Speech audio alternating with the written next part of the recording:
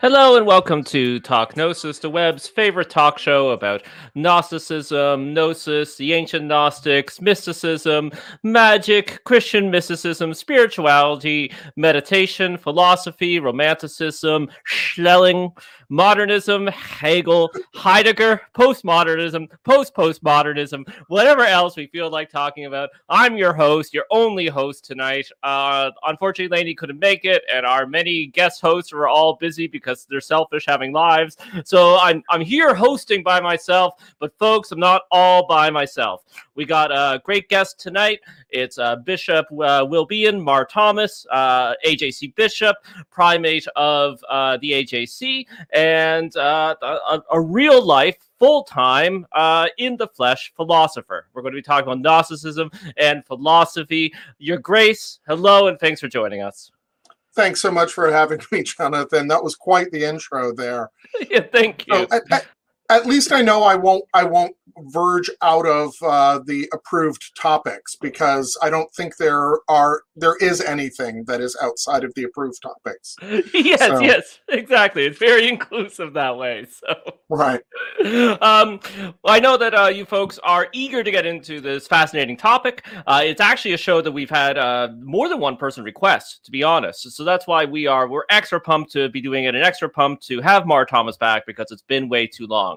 But before we get to the dessert, we have to eat our broccoli first. And since I have to do our commercial and beg you for money, we are listener supported. We do use a studio, 99 Perspectives, out of Chicago, so the world's best digital studio. We literally can't do the show without your financial support. So if you're able to, please go to patreon.com/Gnostic, where you can donate for as little as $1 per month. You can also put a cap on, a little as $1 per piece of media per month. And if we do a bunch of media, you can put a cap on that so that we don't overcharge you. You can stay within your comfort zone. You can also do one-time donations at paypal.me. Able to help us financially, we 100% understand. These are trying times. And you can also help us out by sharing the show, leaving reviews both on the podcatcher of your choice and on YouTube, by liking and subscribing, by sharing us on social media. Mouth to mouth is very effective for spreading the word. So please, if you can, help us out in those ways. Okay, the begging is over. The commercial is over. We can dive on into it. And Your Grace, I guess we better go back a couple thousand years. And apparently Plato is a big deal in philosophy, even till this day. I've heard that, yeah. Yes, yeah. But what does he have to do with Gnosticism? The relationship between Plato and Gnosticism is really kind of fascinating, and because I really would want to first make a distinction between Platonism and Gnosticism, because they are two really different approaches. And just to give a little bit of a shout out to everybody's favorite Neoplatonist, Dr. Jeffrey Kupperman, he would repeatedly stab me if I didn't make it clear that the Neoplatonists, people like Iamblichus and Plotinus, are not Gnostics. But there really is this profound inheritance in Gnosticism from the kind of thinking that we see in Plato. Plato, of course, is the one who first sort of presents the idea of the demiurge in the Timaeus. The demiurge there is a positive force, is something that is responsible for the fundamental structure that underlies the universe. So there's definitely not this sense of the demiurge as an evil presence, or as something that is a failed creation or something like that. We see the idea of the archaic state in the Statesman, where the idea of the golden age is presented. And more than anything, this fundamental split between the material world and the spiritual world that becomes so much a part of Manichaeanism, of course, but other forms of Gnosticism. And that ultimately later philosophers are simply going to identify under the general terminology of metaphysics. That defines the Platonic approach in many ways, and that is such an essential part of Gnosticism that I think it would be impossible to talk about Gnosticism without talking about this inheritance from Plato. Right. And it's very direct to the point of, I believe part of Plato's Republic was actually found in the Nag Hammadi scriptures, like in that cache of documents. So they were Yeah, really engaging with I've Plato. I've always been fascinated by this, that there's this essentially a fairly short document, and when it was first found in 45, they didn't immediately recognize it as Plato. And so it was given a title. Somebody came up with a title for it, and it was only later on that somebody went, wait a second, this sounds really familiar. I've heard this somewhere, and they were able to match it up with this segment from Republic. The idea that Plato was regarded by at least one community as worthy of being included in a scriptural tradition, I think is something that is unique among early Christians, to be sure.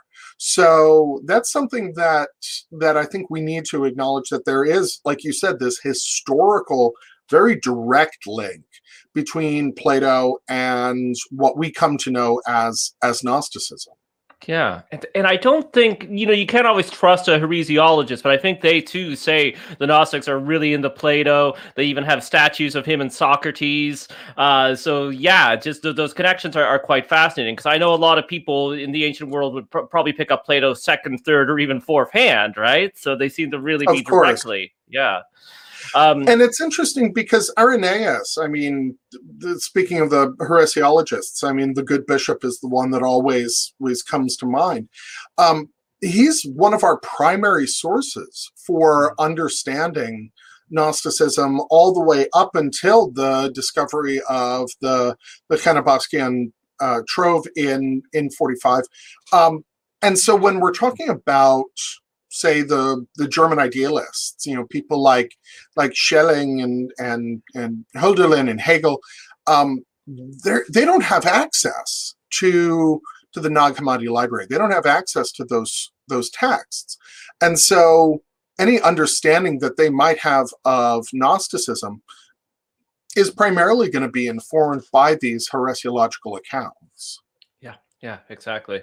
Well, that's actually a great lead into my next question. And, maybe someday we'll do a future show about more of the ancient philosophers and the philosophical heritage connected to Gnosticism. But a lot of people want to know about more modern philosophers. And by modern, I mean, the roots of modernism, the last 300 years or so. So are there philosophers and schools of philosophy that sort of jump out to you and seem to share some common features with Gnosticism from this time period, from the last couple hundred years?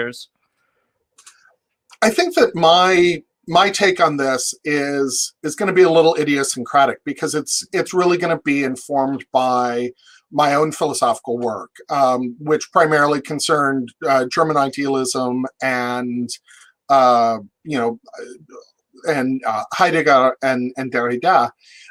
So those are the figures that sort of I see the connections in, because while I've always worked very, very hard to keep my sort of professional life and my spiritual life at least marginally compartmentalized, necessarily they inform one another. And so when I was writing my dissertation, for example, which is primarily on Hegel and Schelling, the connections between what I was reading and my own spiritual experiences were obviously something that was going to have an impact.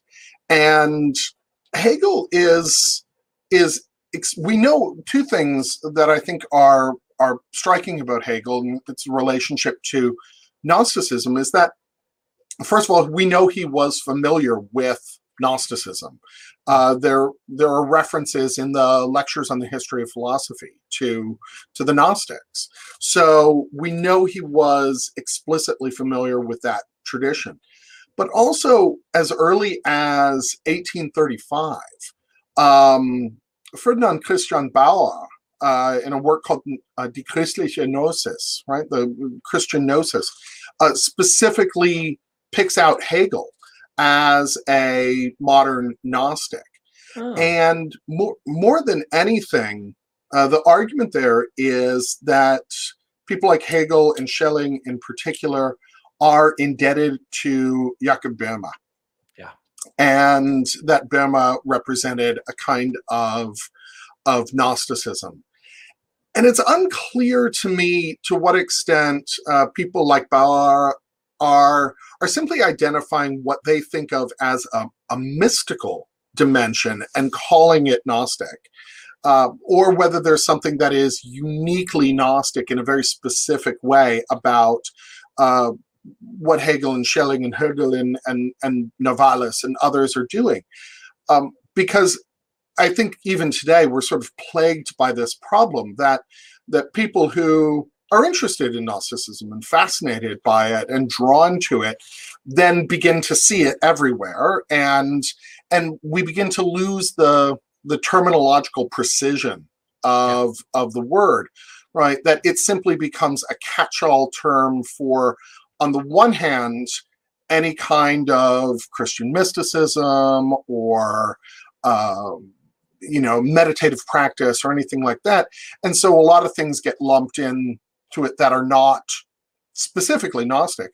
And on the other hand, we'll, from the position of small o Orthodox Christianity, the accusation of Gnosticism is often leveled at an extraordinary variety of figures and groups that often have absolutely nothing to do with Gnosticism and probably don't even recognize the word.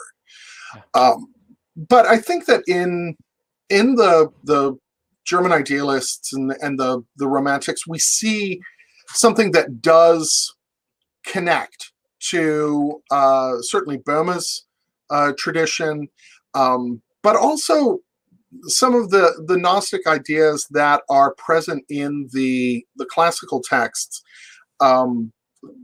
regarding the role that knowledge plays and the way that the life of God progresses.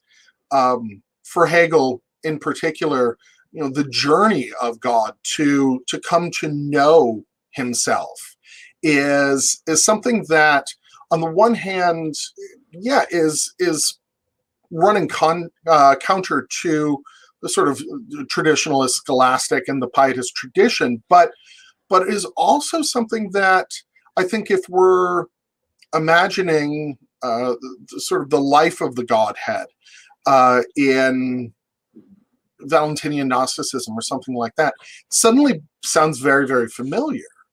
And Schelling in particular has this notion of God's self-overcoming, where God is something that is active and vibrant and is not simply a perfect thing that is eternal and unchanging and fixed, monolithic, but rather something that undergoes transformation. And I think that that's wonderful in that it mirrors the human ascent that we see in Gnosticism. And I know, Father Tony Sylvia has done, wonderful work talking about the way in which the spiritual ascent and the initiatory journey is coded into so much of the Gnostic mythology. And it makes sense to me, at least, that we, as sparks of the divine, as bearers of the sacred flame, as echoes of the original creation, that we should follow that that same path that the Godhead undertakes to come to self-knowledge and self-overcoming. So I don't think that people like Ferdinand Bauer are wrong in suggesting that there is not just a mystical element in Hegel and Schelling and Hölderlin, but a specifically Gnostic one. So I think that that's an important sort of connection there. Whether they would have thought of themselves as Gnostic, who knows, right? That's something else. But to be sure, their contemporaries or near contemporaries are identifying this strain in their thinking. Yeah. Did you see anything else in Hegel that sort of jumps out to you as Gnostic or Gnostically informed or works well within a modern Gnostic setting? I think that primarily this idea of the journey of God is toward knowledge in particular is specifically Gnostic, but also the idea that there are echoes in Hegel, I think, of a negative theology, and that God is something that we can never have knowledge of in a positive sense, but rather only through carving away untruths, and so I think that too has echoes in the idea of what Hans Jonas calls the alien God, right? Which I think is, if I'm trying to, and I give some thought to this with some frequency, give an account of what we actually mean by this term Gnostic. I mean, Dr. DeConnick has been, sort of famously critical of using this term, and I think that her emphasis on terminological precision is all to the good, right? I think that it's important that we use this term with a clear sense of what it is that we're defining and identifying. I'm not sure that I would go as far as she does in saying that we oughtn't to sort of lump too many of these groups together. We ought not to use that as too big an umbrella, but to be sure, I think that there are elements that we can see as very specifically Gnostic in the writings of people like Hegel and Schelling, and it's true, a lot of it is coming through Burma. And my knowledge of Burma is always mediated by Schelling, right? I mean, that's sort of how I get into Burma. And to be absolutely frank, I don't know Yaku Burma as well as I ought to, considering that I've, pretended to lecture on it. Notoriously easy to read, Burma. Yes. Oh, yeah. Well, yes, naturally. There's Schelling and Hegel too, right? Yeah, I mean, it's always light reading. Yeah. But I think that the idea of knowledge of God being something that is a negative process, I think is something that ties together Hegelianism and, if we can call that a thing, and Gnosticism. Yeah. No, I do agree with you about how we do have to be precise with our terminology.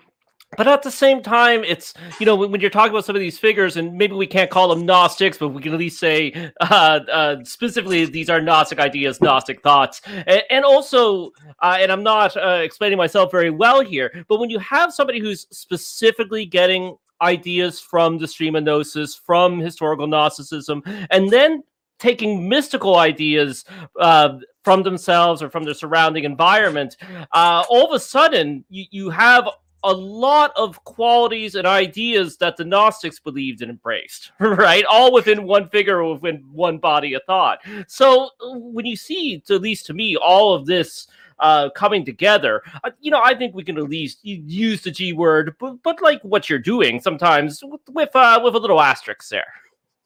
Yeah, and it's funny because I've argued that classical Gnosticism is a very intellectual exercise. That for them it was a philosophical exercise, and this has actually played out for me in interesting ways because I think about, for example, teaching Gnosticism to children.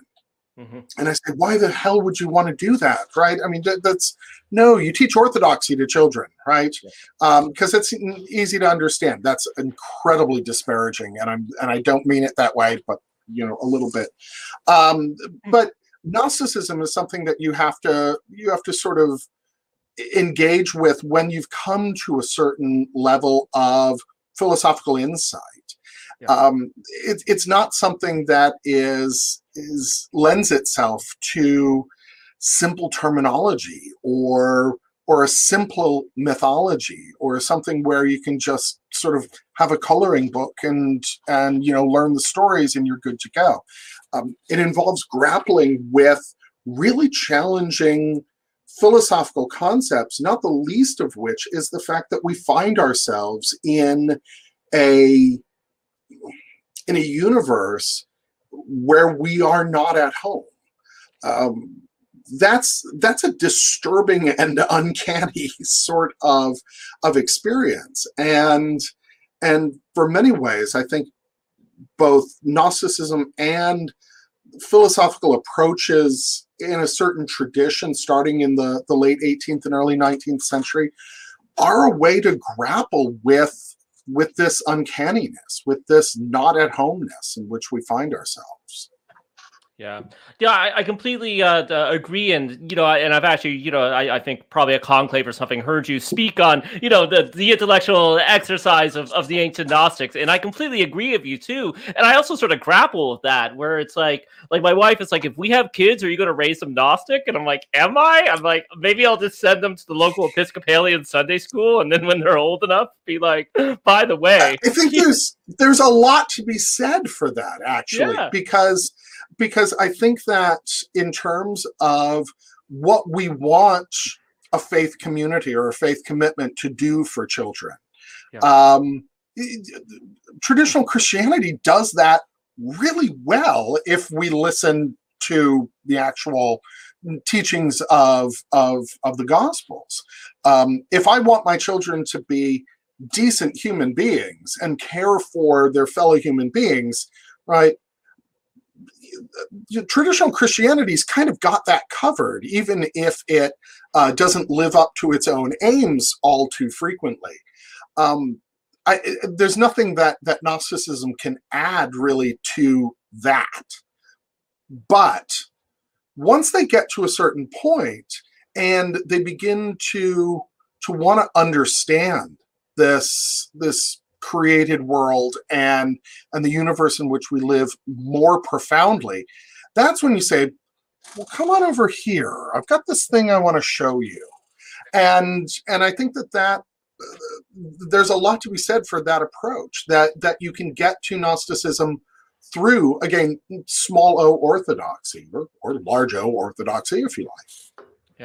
Yeah, exactly, and it's a discussion for another day. But I sometimes wonder too, with since we live in the most secular generation that is getting more secular every day, particularly up here in Canada, where we do have a lot of people for the modern Gnostic communities who, for whatever reason, are still attracted to us, but may not have a very strong Christian background. And I think about something like Secret John. Like Secret John wants you to read Genesis first. They want you to know that story inside and outside. Secret John isn't a replacement for the Book of Genesis, right? So you're right. Absolutely. Yeah. So it's something I kind of think about sometimes or grapple with sometimes. And by the way, if you have an on-church background, don't worry, we still want you to come hang out with us.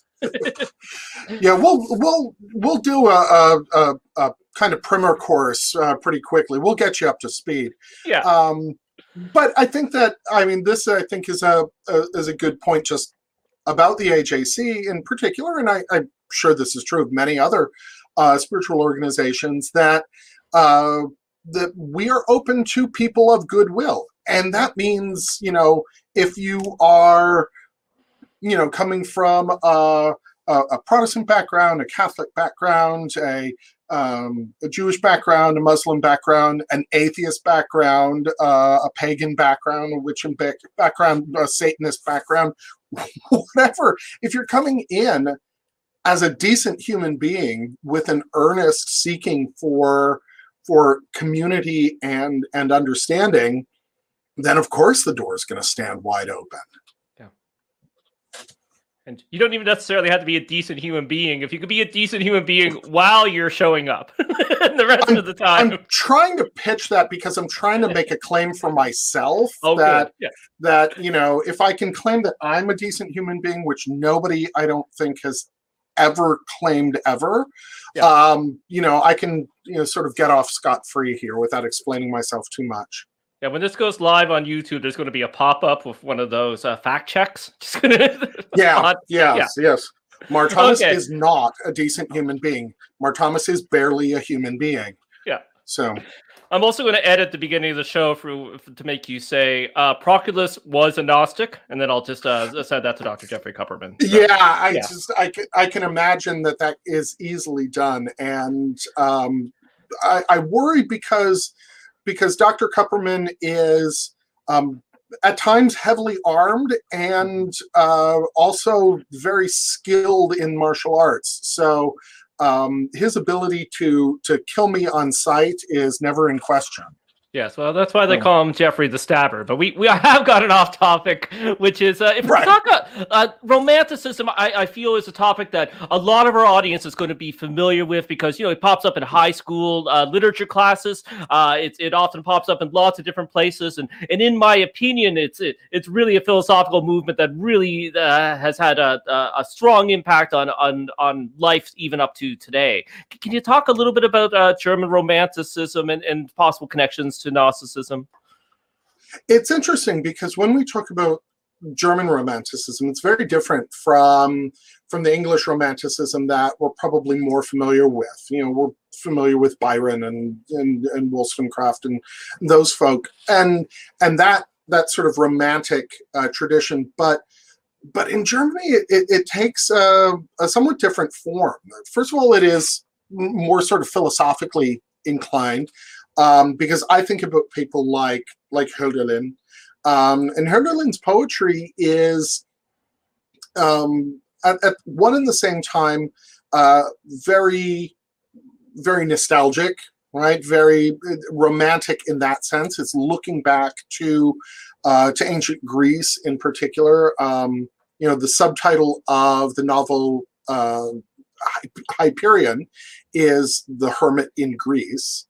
And so there is this sort of call back to the Greek tradition in Romanticism, in German Romanticism, but also to the idea of origins generally, and to looking at things before they have become encrusted by certain forms of civilization or political thinking, and this impulse to sort of read backwards, I think, is something that speaks especially to modern Gnostics, because that's, I think, for many of us, maybe I'm just speaking to my own experience here, that's the impulse that we're following, that we live in a world, as you've said, that is increasingly secular, and there are many wonderful things that have come along with that secularization, to be sure, and we don't want to lose those. But we want to also then read back through a tradition to maybe get at something at the origin of, say, a faith tradition like Christianity that isn't encrusted with the whole history of the ways in which that message has been manipulated and used and deployed and tortured and set on fire and buried and had its head cut off and rolled up in carpets and thrown in the navel rip. Right? No, that's somebody else. But that we want to think back to something that's more originary, and I see that same impulse in the romantics generally, and the German romantics in particular. If we could skip ahead, you've mentioned Heidegger the few times. Could you talk about him and any possible connections to Gnosticism that you see, or ideas that he has that seem to have some similarities to the Gnostics? This is always dangerous ground, right? Yeah. Because you can't talk about Heidegger without talking about his, let's call it very euphemistically, deeply regrettable political investments. Yes. The man was a flaming Nazi. So, there's that. And so I think that to a certain extent, especially modern Gnostics, might be a little hesitant to say, oh yeah, definitely, these ideas are what we want to hitch our wagon to, because then it raises really serious questions about the relationship between philosophy and faith and these kinds of political investments. But all of that said, I think that there are aspects of Heidegger's thinking that again appeal especially to modern Gnosticism. And again, this idea of sort of reading back closer to the origin. And for Heidegger, that was a twisting free of metaphysics. This is a terminology that he uses with some frequency to try to get back to a point in philosophy where the question of being is still a question. It's not something where we've already given ourselves the answer, right? Being is presence, it's duration over time, blah, blah, blah. Okay, done, pack that away.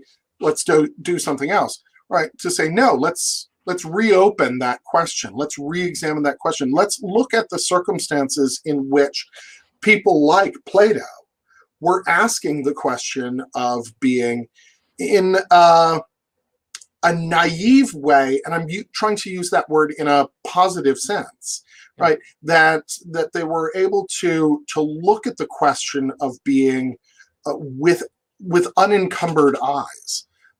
They weren't looking at it through the veils of 2,500 years of philosophy.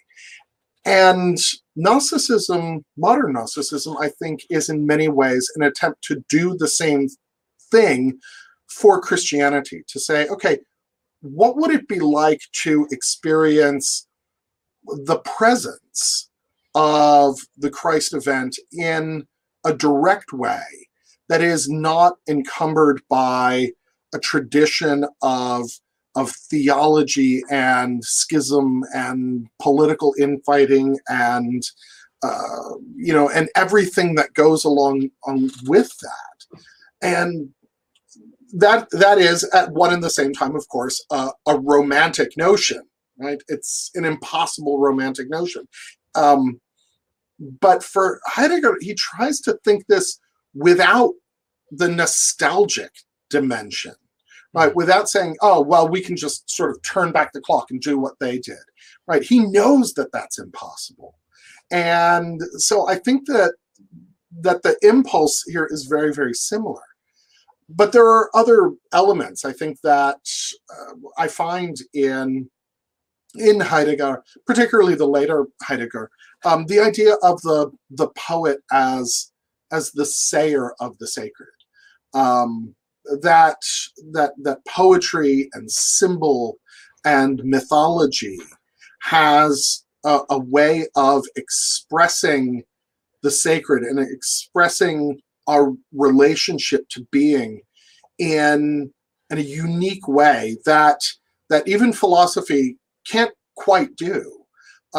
Philosophy only gets us so far, but then there has to be this next leap, and to make that leap, we have to follow the poets. We have to follow the myths. We have to set logos aside in favor of mythos, and that sense and that move, I think, is something that, to be sure, Heidegger is inheriting from people like Nietzsche, but that we desperately need in both our philosophy and our faith communities. This regard for the richness of poetic and mythological expression. So, I always hear, poets as the sayer of the sacred as something that I think the early Gnostics, the classical Gnostics, would have grabbed onto very easily. Yeah. Then skipping ahead once more. Now, I started university. First went to university in 1999, and I remember Derrida and the postmodernists and continental philosophy was still very magnetic. You're just trying to make me feel old, aren't you? That's what that move was for. You think you're slick. You think I don't see what you're doing here. Good Lord! In 1990, you said you started university when? 1999. So, but that's going to make a I lot. had my first child when I was 1999, or not when I was 19, in 1999, and my God, I was already working on my PhD. Oh my God, I'm just going to go hang myself now. Thank you for that. Thank you. I can always count on you to make me feel better about myself. Well, just wait till I edit that Heidegger section. So. Oh yeah, great. Yeah, so you're gonna make me look like a complete, fascist pig or something like that. Yeah. So. Derrida, very exciting. I remember at the time. Now I wonder if undergrads are as drawn to him now that we live in hyper-normalization. But if you could, I don't remember anything about him. I did read a few books on theology and Derrida. It's all out of my brain. What do you see if there's any connections between the Gnosticism, and his thought? Well, certainly, deconstruction took the idea of a certain kind of Gnosticism very seriously. I mean, Paul de Man and others, were very, very interested in it. Derrida really explored the avenue of his own Judaism, and was very interested in Jewish mysticism, which of course is, we've been talking a lot about sort of the Platonic dimension and the philosophical dimension of Gnosticism, but of course the other huge inheritance is from Merkaba mysticism and Kabbalah and those things. And we know that Hegel was familiar with Kabbalah. We know that he, at least knew of this. I don't know what sort of understanding he had and how that was mediated. But when we get to Derrida, and the question then becomes one of a different kind of reading, of a reading of the gaps, of the unspoken, of the unsaid, and finding truth in difference, in not in identity, but in variation, in movement rather than stasis. And I don't think it's an accident that when we look at the eons, right? Often the first two of the eons are the Buthos and the Sihe, right? The depth and silence. That those gaps, that emptiness is where things happen. It's where it begins. And I think that Derrida's attempt to deconstruct the metaphysical tradition speaks again to the yearning that is present in the early Gnostics and in modern Gnosticism as well, to to find an experience of the world that is not defined by traditional concepts of presence and fixity and identity, but instead to experience some of the multiplicity and the plurality of the sacred. And I don't think it's an accident that for all of their Platonism and for all of their monism, the early Gnostics always had this plethora of divine beings that filled the universe, that there was always this activity. It was never reducible to a one. It was never as simple as that. It was always something that dwelt in complexity and dwelt in plurality and dwelt in movement. And I think figures like Luisa Irigaray, who's closely associated with Derrida, does a wonderful job of gesturing towards these silences and these gaps. And the way that she develops, for example, I just sort of got it in my brain, right? This idea of the daimonic, right? Of Eros as a daimonic force that bridges the gap between the sacred and the profane, or between the human and the divine. That's something that I think also has a strong appeal, at the very least, for the modern Gnostic, and might in some ways echo the initial impulse of classical Gnosticism. Yeah. Well, since you mentioned the modern Gnostics, do you see any influence or inspiration on the kind of modern Gnostic churches and movements from some of the philosophies we've been talking about? To be sure, modern Gnostics tend to be a bunch of giant nerds. That's no surprise to anyone at all who's watching this. Yeah. And so they are, they tend to be philosophically literate in a way that, 13th century, Christian peasants could never hope to be. That they're coming to it with an understanding of and a recognition of the value of philosophical approaches. And certainly, we don't see the kind of anti-intellectualism amongst modern Gnostics that we might encounter in, for example, certain forms of fundamentalism, whether that be, Christian fundamentalism or, Orthodox Jewish fundamentalism or Muslim fundamentalism or atheist fundamentalism. We don't have the anti-intellectualism that sometimes comes along with those dogmatic sort of intellectual investments.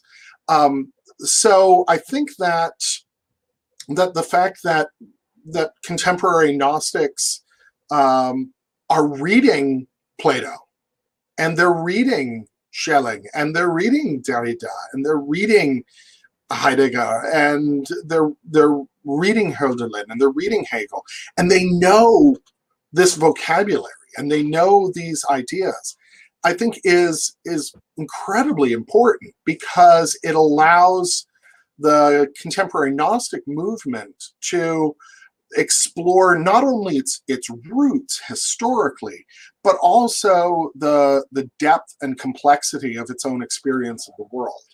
And so I think that the fact that we're reading these, that we're familiar with these, is striking in and of itself. And maybe modern Gnosticism is having the kind of resurgence that it is today. Maybe that's overly hopeful.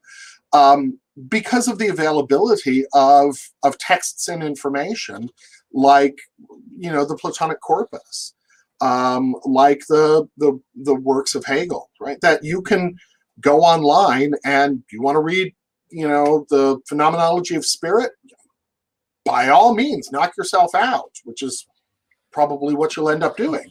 But it's available. in a way that is absolutely unprecedented. And so I think that there is a sense in which modern Gnosticism is always philosophically informed, is always philosophically expectant. It wants to explore these connections, and that's new and different and wonderful. And I think it is something that connects us to the classical Gnostics and to early Gnosticism.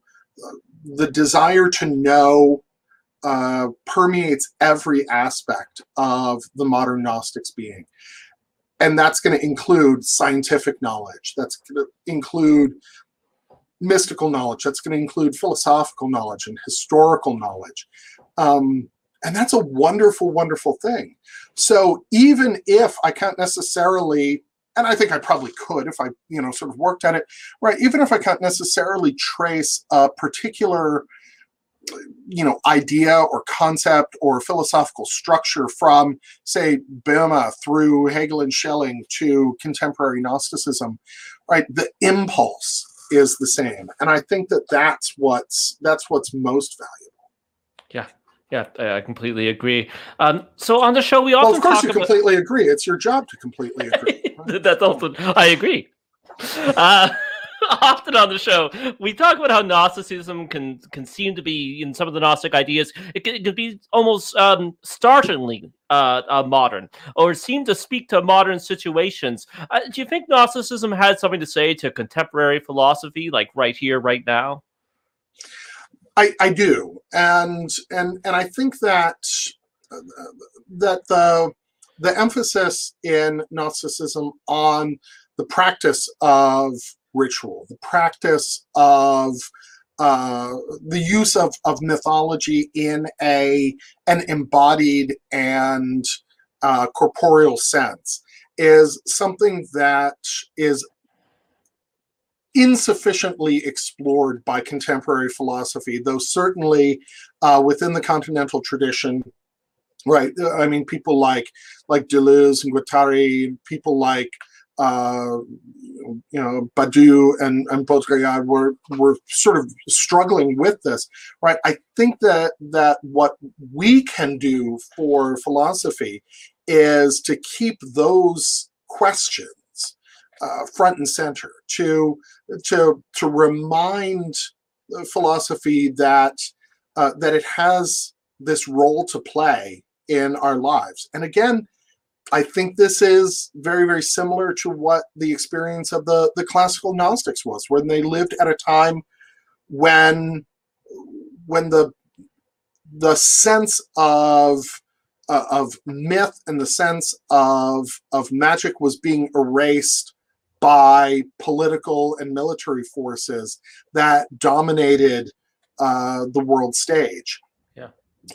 So I think that we can offer something to the philosophical community, and to remind it that it has a relationship to the sacred and the divine, and it has that if philosophy is going to be a love of wisdom, it has to reach beyond simple data gathering. I had a dear friend some years ago. She was learning about philosophy. She was almost a complete autodidact, and so she was reading all of this stuff. And she said to me, "So I look at continental philosophy, and I sort of see how that's the love of wisdom. I see those connections there. But I look at analytic philosophy, and I don't see how that's really the love of wisdom." And I really pondered this for a while. And it was finally that I said, I'm going to have to just talk to my analytic colleagues. And so every time I would see my analytic colleagues, I'd, pour a couple of drinks down their throats. And I'd say, okay, so how is analytic philosophy the love of wisdom? And I would get these answers that were like, well, if you sort of look at it sideways and you step back and you squint your eyes, you can sort of see something that kind of looks like something that might resemble or bear a family resemblance to something that is kind of like the love of wisdom. And I was like, that is completely unsatisfying.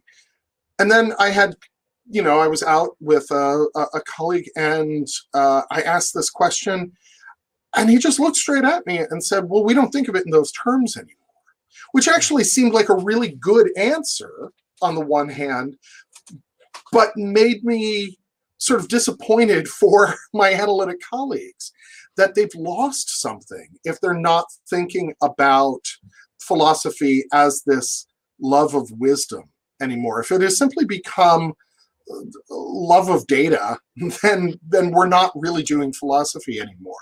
And that's not to disparage my analytic colleagues, but rather to sort of poke them a little bit and remind them, hey, this is your tradition too. This is what you signed on for, and this is what drew you to this. So don't forget it. Don't let that go. Yeah, well, I think that's the perfect place to start wrapping up. Though, of course, I know we could go for hours. Before I let you go, Your Grace, and before we end the show, do you have anything you want to plug? Anything you want to get out there to the people? No, I think that my work is my own work, and I do keep it separate to a certain extent. But I really just encourage people to explore these connections. I mean, there are so many resources that we have at our disposal. So if I want to plug anything, I just want to plug knowing. I want to put a shout out to knowledge. And I think that anybody who's watching this, right, is already feeling this, is already understanding this. So maybe I'm preaching to the choir here, which is, sort of my job. Yes, precisely.